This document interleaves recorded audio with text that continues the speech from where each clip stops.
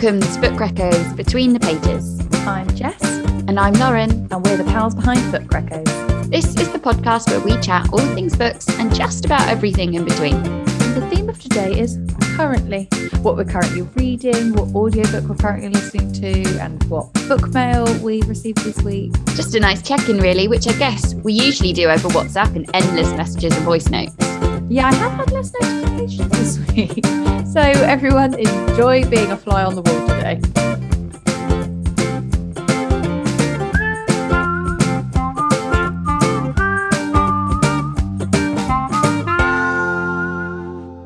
Lauren. Hello. What are you currently reading? It's a buddy reader that we're both reading, actually. I'm currently reading We Were Never Here by Andrea Bartz, which I think you might have finished. I have finished it, Lauren. I have. Want to drop the synopsis? Yes, with pleasure. I knew you would.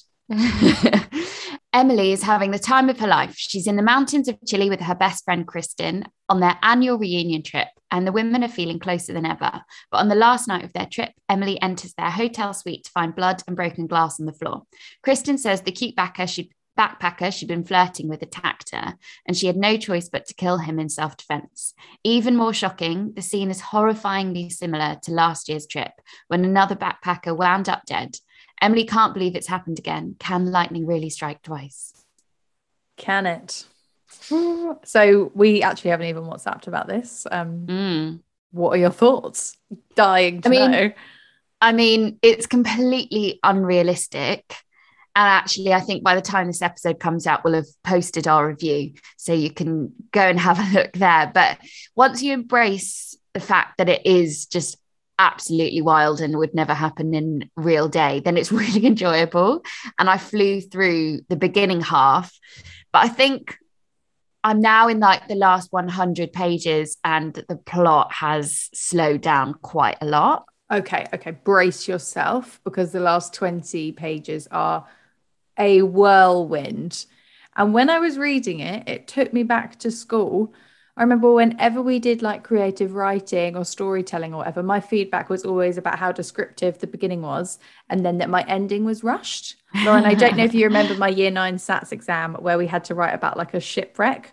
And I did so much description and alliteration and similes and metaphors, and then had like run out of time, had 5 minutes left. So my ending was that the shipwrecked person found a lighthouse. And the final line was, Uncle Seamus, is that you? Right. And I received severe backlash for all my rushed endings. But for some reason in thrillers, it's totally acceptable to wrap up an entire book and maybe jump forward like 10 years or whatever. And it's all done in like 10 pages. And so I'm a bit pissed off that I received such negative feedback when clearly maybe I was just a thriller writer all along and I didn't even know it. It's so true. Okay, so I'll stick with it for the final pages then if it's going to start picking up speed. Yeah. It's high stress. I read it in the bath and it was not relaxing.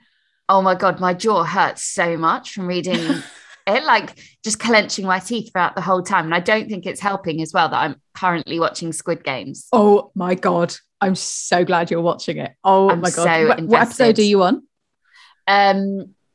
I think I'm on like episode 7 or something. Oh my God. I'm quite into it. So I'll ask this first. What game has stressed you out the most? Because this will tell me if you've watched my most stressful one. Oh my God, all of them, but probably the one with the marbles. That was really stressful because they all paired up with their friends. I totally called that though. As soon as they got into pairs, I was like, oh, here we go. I know this twist. I didn't. You know me. I was guessing the twist. But no, this might mean that you haven't got to the most stressful one with the glass. Oh, fuck, I have. Yeah, that was awful. Oh, my God. I also did think I was a bit of an expert in tempered glass by the end. But I was so stressed. It was savage. That one's ruthless. I mean, they're all ruthless, aren't they? They all have to just be quite savage. Oh, my God, it's so good. God. I'm a bit sad. You have to be pretty psycho to come up with a plot like this. Yeah. I'm all for it. Love it. Write a book, mate. I'm really sad because I've got my sister's doing a Halloween party next week and I really wanted to go, as Squid Game. I wanted to buy the tracksuits for me and my boyfriend, and they're not going to arrive in time. Oh I can't do no. that. So have you actually bought them? I didn't buy them because I saw. And to be honest, I've now, upon reflection, been like, actually, this is good because these have been mass produced. They're not ethical. We've just spent a whole episode talking about sustainability. Yeah, so good point. I'm actually now a bit smug that I don't own a Squid Game tracksuit, but that would have been so great. That would have been it would have been great for this year, but you couldn't really rock it out again because I feel like this is just going to be like a one-hit wonder kind of thing. Yeah, not sustainable. So no, we're going as mimes because he's already gone as a mime before, and it's very easy. Black and white top, we're done. Absolute cop out. Oh, anyway, back to the book. Back to the book. Yeah, I mean, I also want to talk to you about, because I actually have found some parts quite thought-provoking. For example, halfway through, when I'm trying to phrase this without giving any of the spoilers away, but essentially, when a man goes missing and his body's been found, the whole reaction of the media, his family and friends and everyone has been, oh my God, how could this happen to such a great and charismatic guy? When in reality, you know, he probably ended up there because he'd done drugs or, you know, got in with the dodgy crowd. Whereas if a woman's body is found, the sort of cultural narrative always goes towards, but why was she there? Why did she leave her friends? Why, like pointing fingers at her, like how did she get herself into this situation? So I just found it really interesting that the author has picked up on that sort of tendency in the press, and like we've even seen it recently in the media, and how certain big missing cases of women, even the police force are like, you know, telling women they need to be vigilant. So I just thought it's really interesting how like the narrative around that. Yeah, definitely. I was like, it is a good, like that's not the plot, but you absolutely cannot talk about the fact that two women have gone traveling abroad and the difference of if that was like, well, I mean, both of the men that they encounter are solo backpackers, aren't they? Like that in itself speaks volumes. Yeah, exactly. Yeah, so true. I liked those sort of nods throughout the book. It did feel quite like the author was trying to not just write a thriller, but prove a point as well. Yeah. That these conversations only happen towards women. But the question I really want to know from you, Jess, is when I was reading this, I just couldn't help but ask myself, would I help my best friend bury a body? I'd help you bury a body. Why are you questioning that? Like, of course, I'm there with my shovel. Don't need any of the details. Just tell me to bring a shovel and I'm there. Yeah, I'd help you too. But it did just make me think like, oh my God, like what would I do in this situation? Yeah. And I actually think I would, I've given this a lot of thought. Okay. I would go. Careful what you might be admitting to here, Lauren. I think if it came down to it, I would go to the local, if say we're in Chile, I'd go to the UK embassy in Chile and talk to them. I wouldn't go to the police. I wouldn't go to the police and risk being stuck in a prison cell for years and years and years whilst they, you know, got Colin Firth to come and rescue me. But I would just go to the UK embassy. Embassies are actually wild. There is a bit crazy that there's just like a house in every country for every country. Yeah. And they can have their own rules. Yeah, I had to go there for my visa when I worked at Disney, and they all had like guns inside. I was like, what the fuck? I'm so scared to do anything wrong in this. Exactly.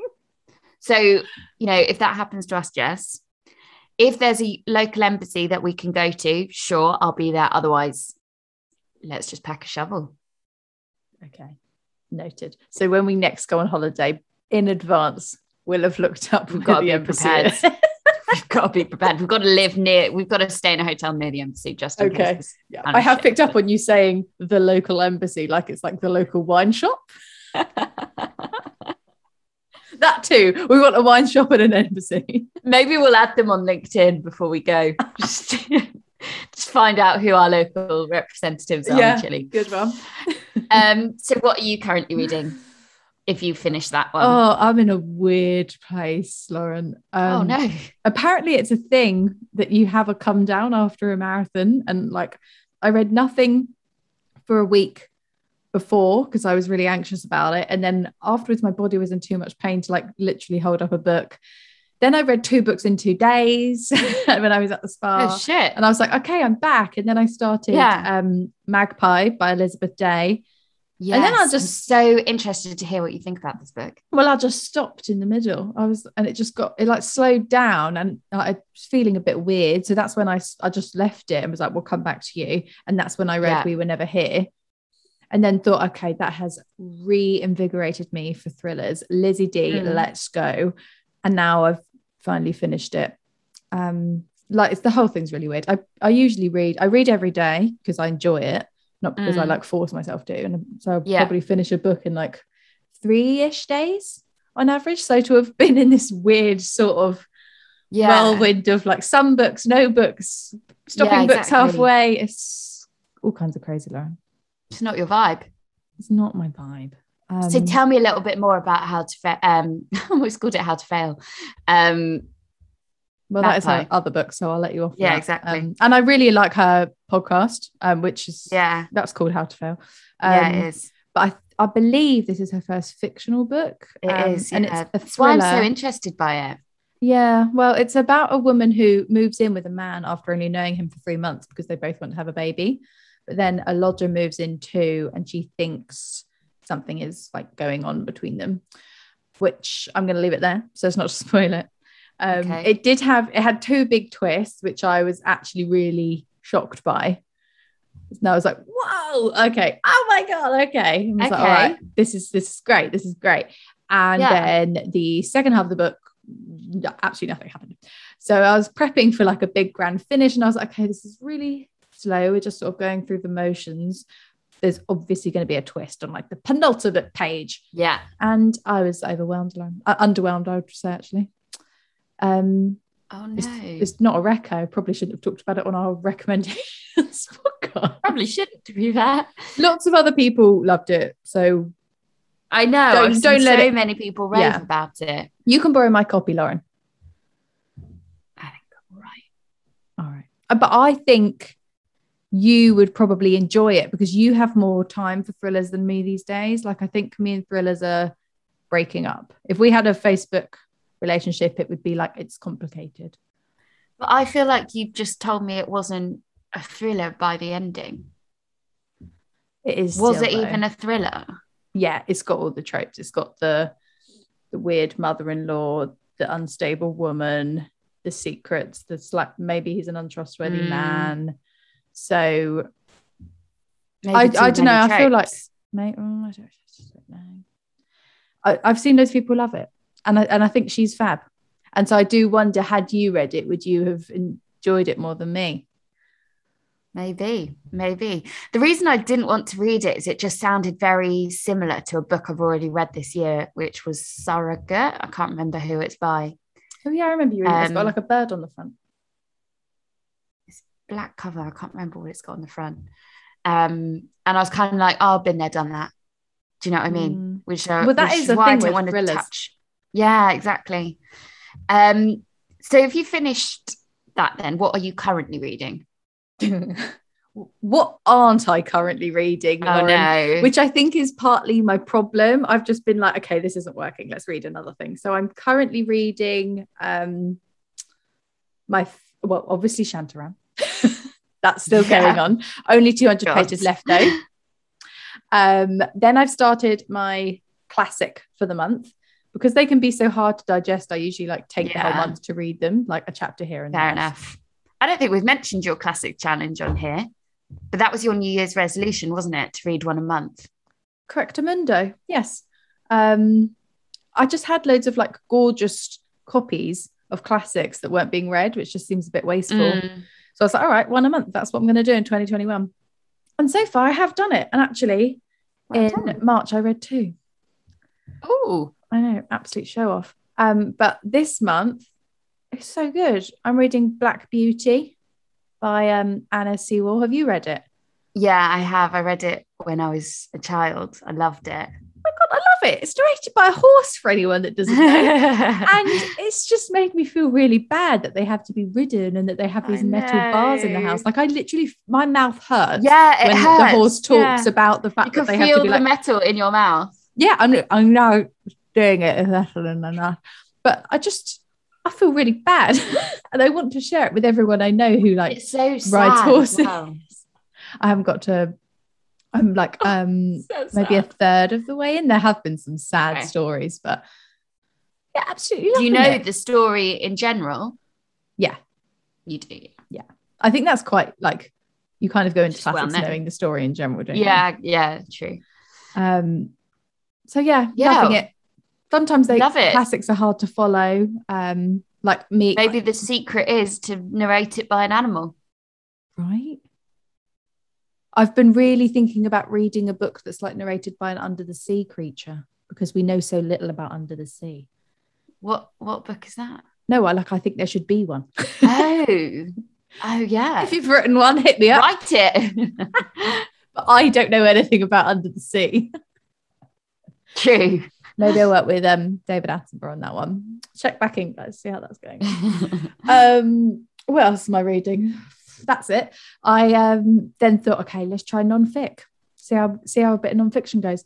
And this was a buddy read, and I'm not sure if you've finished it yet, actually, or if you're currently reading it. But it's Against White Feminism by Rafia Zakaria. Have you read it, Lauren?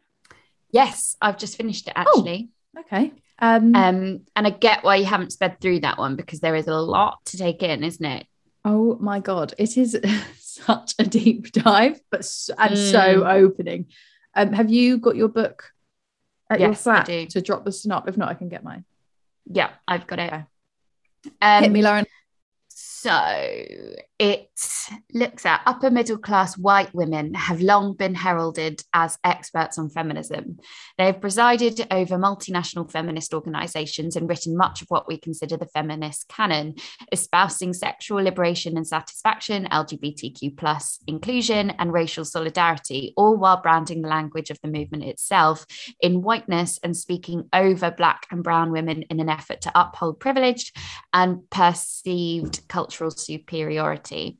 So an American Muslim woman, attorney and political philosopher, Rafia Zakaria, champions a reconstruction of feminism in Against White Feminism, centering women of colour in the transformative overview and counter manifesto to white feminism's global, long-standing affinity with colonial, patriarchal and white supremacist ideals. I mean, wow. What a synopsis. I mean, she's given herself a big challenge, a big topic area to cover there, and one that is just so needed. Yeah. And I've learned so much. I really love that the title is so provocative. And I think like if there are white people that get offended, by the title Against White Feminism, or like they feel attacked, they are the people that need to go and buy this book. Like you are the ones that need to read what is in these pages. Oh, totally. And like, I felt uncomfortable at points reading this book. And I think that's exactly what a white woman should feel when reading this book. Yeah. Just to hear a person of colour's perspective on feminism and how the roots of feminism, as the blurb has said, is set up to uphold privileged white women. And at the, whilst leaving Black women and women of any colour out of the conversation, it's just changed a lot of my perspectives on what feminism is and what it means to be a feminist. Yeah. It's got me thinking, like, I don't think white women should write books on feminism anymore. Yeah. like they just, even if they go out and do their research, it's just like, same old, we want to hear from other women now. Yeah, we need new, just like what we were saying in our last episode with Vanessa Nakate adding, the Black person's voice to the climate emergency because it's so needed. I agree with you. I think we don't need any more white women talking about feminism necessarily. We need more people of color talking about feminism, and we also need women of color in positions of power, so at governmental level, to ensure that it's not just, rules and laws aren't being changed to only benefit white privileged women.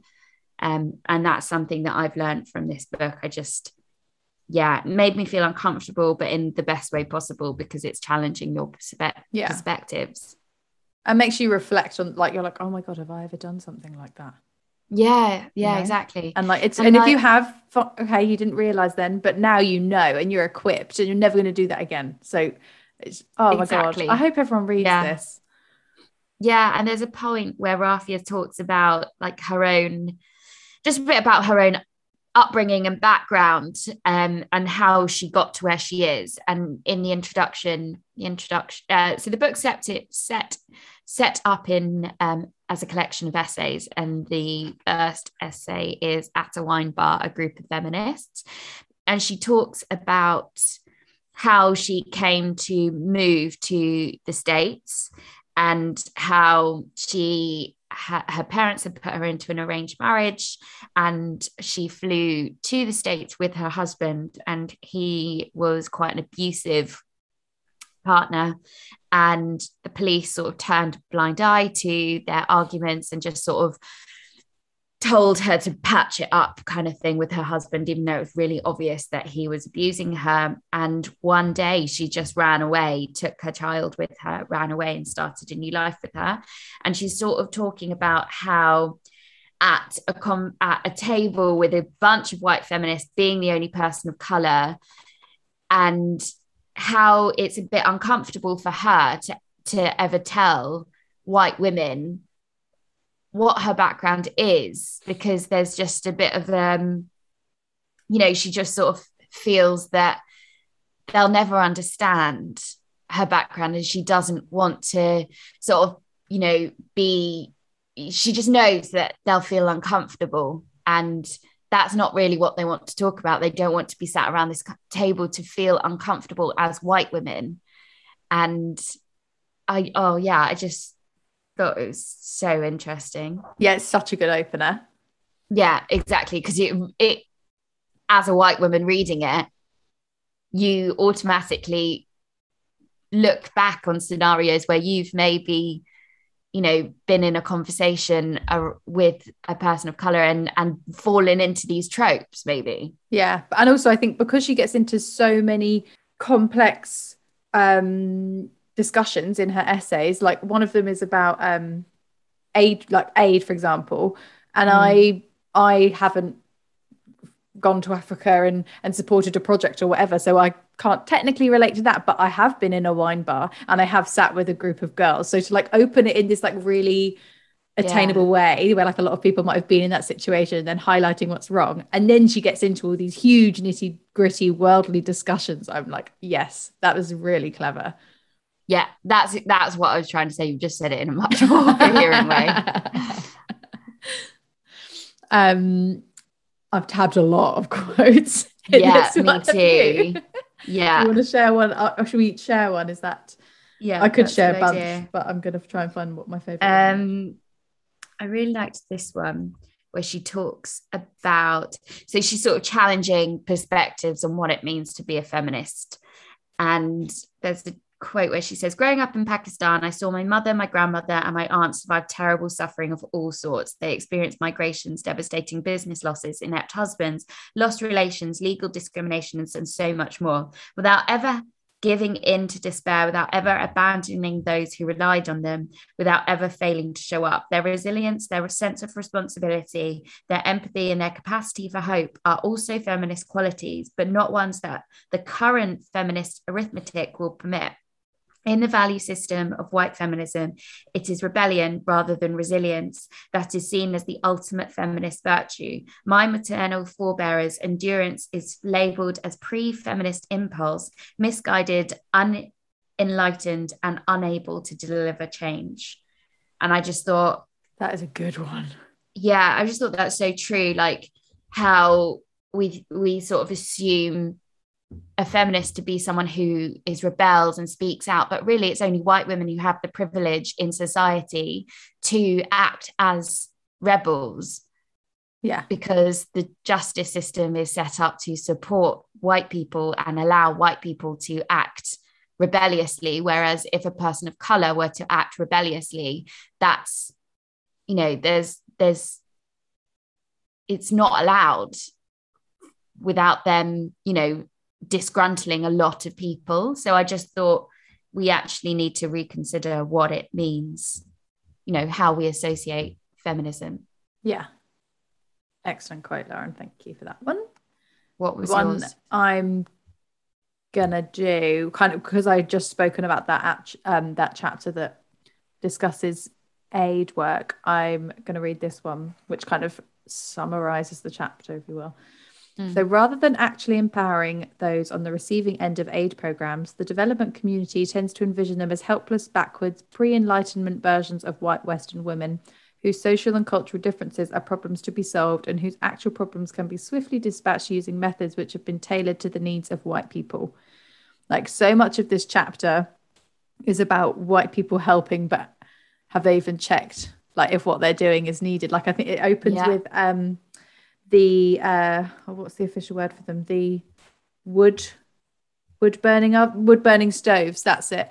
And they've and it says like, but no one asked the women who did the cooking whether they wanted the new stoves. And it's like all of so much is decided by everyone else in other places in the world being like, we really need to do this, and like just giving them like a small solution. It's like, you haven't even checked, like it's their culture, it's their tradition, it's their lives. Like, you haven't asked what help they actually need, if any, from you. Yeah. God, it's so good. Do you know what? Actually, talking about it right now has reinvigorated me to like finish it. So I'm going to finish it today. I've decided. Good. I think I only have about 50 pages left. So I am on the home stretch. But now we've just discussed it, I'm like, oh, I really want to know what's coming up next. Yeah. And it's quite a short book. It's less than 200 pages. Yeah, it's like 170 don't even pages. know how she's managed that when there's so much to cover. I know, when there's so much to cover. But again, as it is just a collection of essays, it is probably a good one to have on the go anyways, and just sort of read one essay at a time, which is what I did with it. Because like you say, just there's so much that she mentions here that actually sitting and reading the essays back to back was a little bit overwhelming because I wasn't taking in. You need to, you kind of need to absorb it, take it in, and like think about it for a bit before you move on to the next essay. Yeah. So that is a reco on how to read it as well. Yeah. Okay. So I think, well, you should see our review on our Instagram soon. Yeah. I could go and finish it today so we could properly reco it. Okay. As you can tell, I'm currently reading a lot. I need to sort my life out. You really do. Audiobooks. Lauren, have you got an audiobook on the go? Do you know what? I actually don't at the moment. That's unlike you. Which is unlike me. And maybe that's because my audio credit doesn't come in until tomorrow. So ask me next week, Jessica, and there probably will be one. Gotcha. Do you know what you need to do, Lauren? You need to get on BorrowBox, because I fucking do. I don't know why I haven't done this yet. I haven't used Audibles. I've got loads of credits just ranked up. And I've also found that BorrowBox, because of what's available, like there isn't everything available. I'll just go through the list and I'll be like, oh, do you know what? That book has actually intrigued me for a while, but I've never really thought to read it. And then because it's free and available to listen to without having to pay a penny, I'm like, we'll give it a go. Like, which is exactly what I'm currently doing with the audiobook I'm listening to. Like, do we need to add a little line here now that says this episode was sponsored by BorrowBox?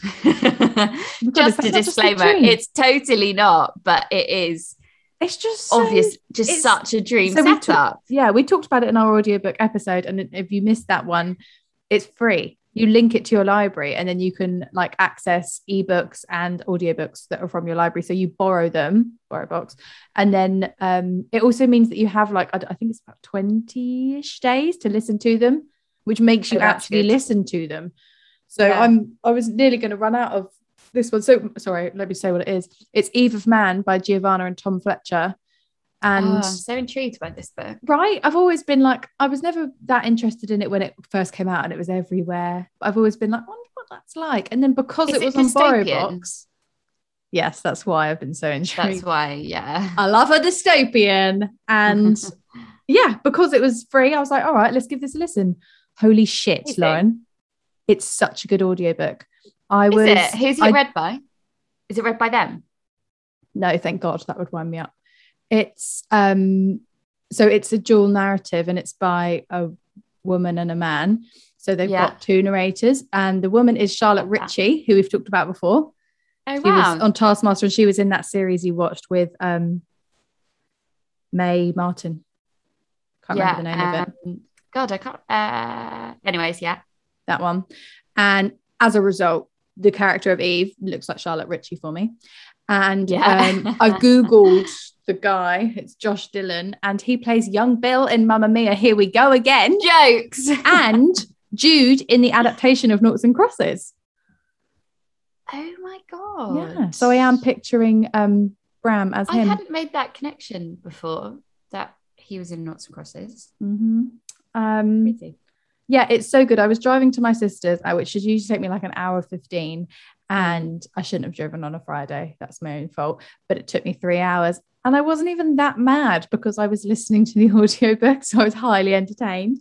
I love it when that happens. Yeah, and it's about do you know what it's about, Lauren? I vaguely, but please tell me. Okay, it's basically women, females stop being born. Everyone keeps getting pregnant, like they're still getting pregnant stuff, but only boys are being born, so everyone's starting to freak out. And then a couple who have had 7 miscarriages decide to stop trying for a baby, and then they have a baby, and it's a girl, and she is Eve. And so to protect the future of the human race, she gets like put in this dome, and they like give her all her lessons and make sure she's getting the right nutrition and like exercise and all these sorts of things. And so that when she's of age, she can then have children. She'll be like the best she can be. And because she has to be protected, they've got a robot friend for her who looks just like a real girl. She's called Holly. But of course, for her to look so real, actually a young man in the suit.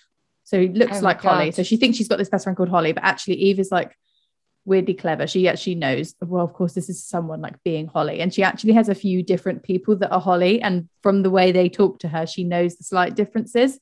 So the book is narrated by Bram, who is one of her Hollys, and it's her favorite Holly. And it's very good. And she's now of age, and so she's meeting suitors. I've forgotten what the actual word is. Prospects or something that could that they think that they're like perfectly matched to then create a baby that will then help the future of the human race. Oh my God, that it's so enjoyable. And I actually think I'm enjoying it more because it's an audiobook. Like I'm wondering if the second, like I'm definitely going to read the second book, and I'm like, am I going to read it or am I going to listen to it? Because I'm really enjoying the experience of listening. Oh, good one. Yeah, I'm really happy that you're enjoying it. Thank you. Maybe you should, Lauren, well, Reco 1, get on BorrowBox and just browse. You'll find books that like, you'll be like, oh yeah, I've kind of been interested in that, but I didn't ever want to buy it. Yeah. And then you'll listen to it. And then Reco number 2, listen to this one. It's so good. I might have to. It sounds brilliant. Yeah. It's like watching a film. Like it's so vivid. And I think because I know what Charlotte Ritchie looks like, and Josh Dillon, it just, I don't know, it just adds a little something. It engages me more than if it's a narrator I don't know. Yeah. Okay, I'm definitely going to check that out. Okay. Okie dokie. So on to the next set of currentlies. We've had quite a lot of book mail this week, and they've all, correct me if I'm wrong, but been buddy read book mails, right? So we've both got the same. Have. Oh, I hadn't actually made that connection. Yeah. Bob's been dropping by every day. That's my postman, by the way. Bob is an absolute legend. When I first moved here, after a few weeks, he was like, what is all the books? He was like, is this your job? And I was like, not my paying job, but I do this thing where I review books. And now literally every time he comes, he's like, more books.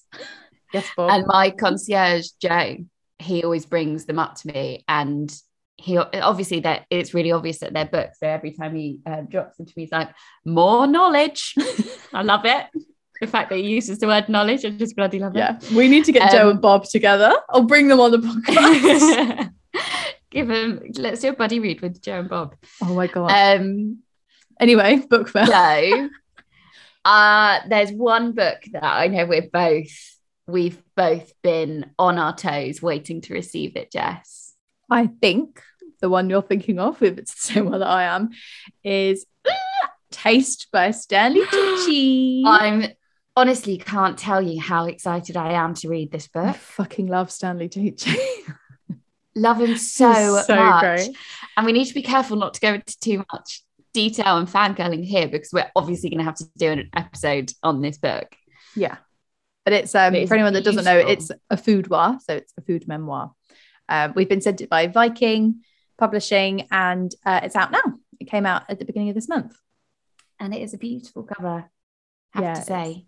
It is. It's like cloth bound and not.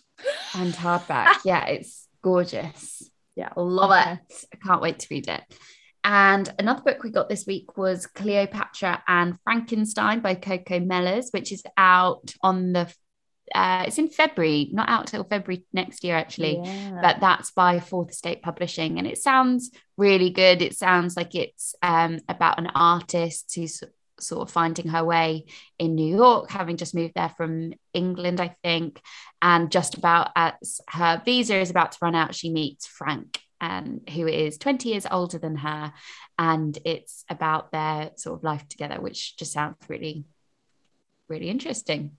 Yeah, well, Pandora Sykes, don't know if you know her. We don't really talk about her a lot, but she's read it, and there's a quote from her on the back, which is obviously part of the reason why I want to read it. It's a tender, devastating and funny exploration of love and friendship and the yearning for self-evisceration. Coco Mellors is an elegant and exciting new voice.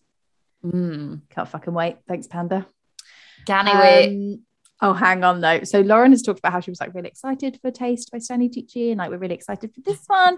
But I received a like screaming voice note from Lauren because a publisher from Little Brown Book Group emailed us about a book that she's very excited for. Lauren, do you wanna reveal? I'm actually smiling from ear to ear right now.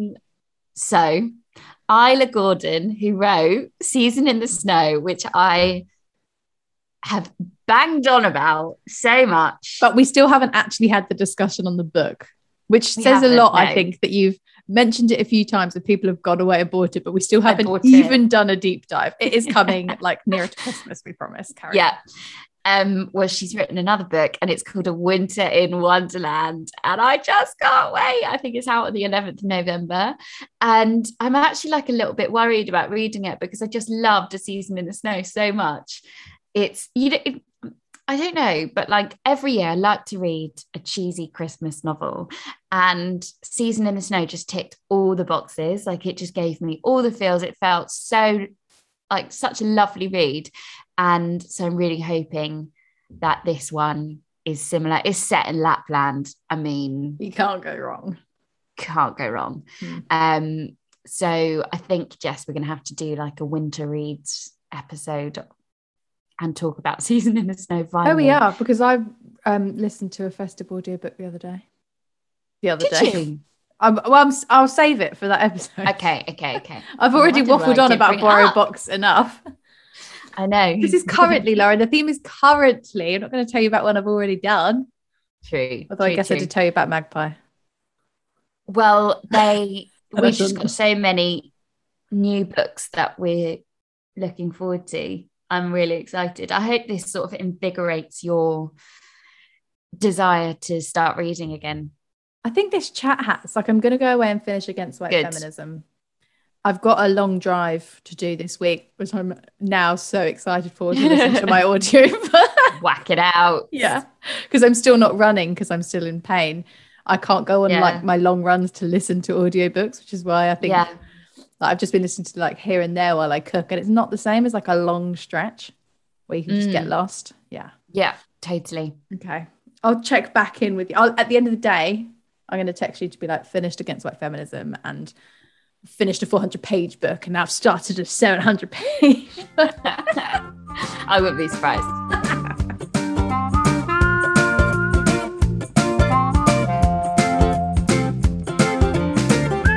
We're giving you a chance to win an October Books That Matter box with a sustainable The Earth Is My Sister theme. So if you'd like to win a box this month, there are 2 ways to enter. If, like me, you listen on Apple Podcasts, then subscribe, leave a rating and review, and use your Instagram handle as your nickname on the review. Or if, like me, you listen on Spotify or anywhere else, then follow the podcast on that platform and screenshot and share on your Insta, tagging @BookReco so we can count your entry that way. Entries for the October box close on Monday the 25th of October and will be announced on our Instagram on Wednesday the 27th of October. If you're listening to this at a later date, then don't worry, it's a monthly competition, so still enter and we'll count your entry towards whatever the box is at the time. Thank you so much for listening. See you next week.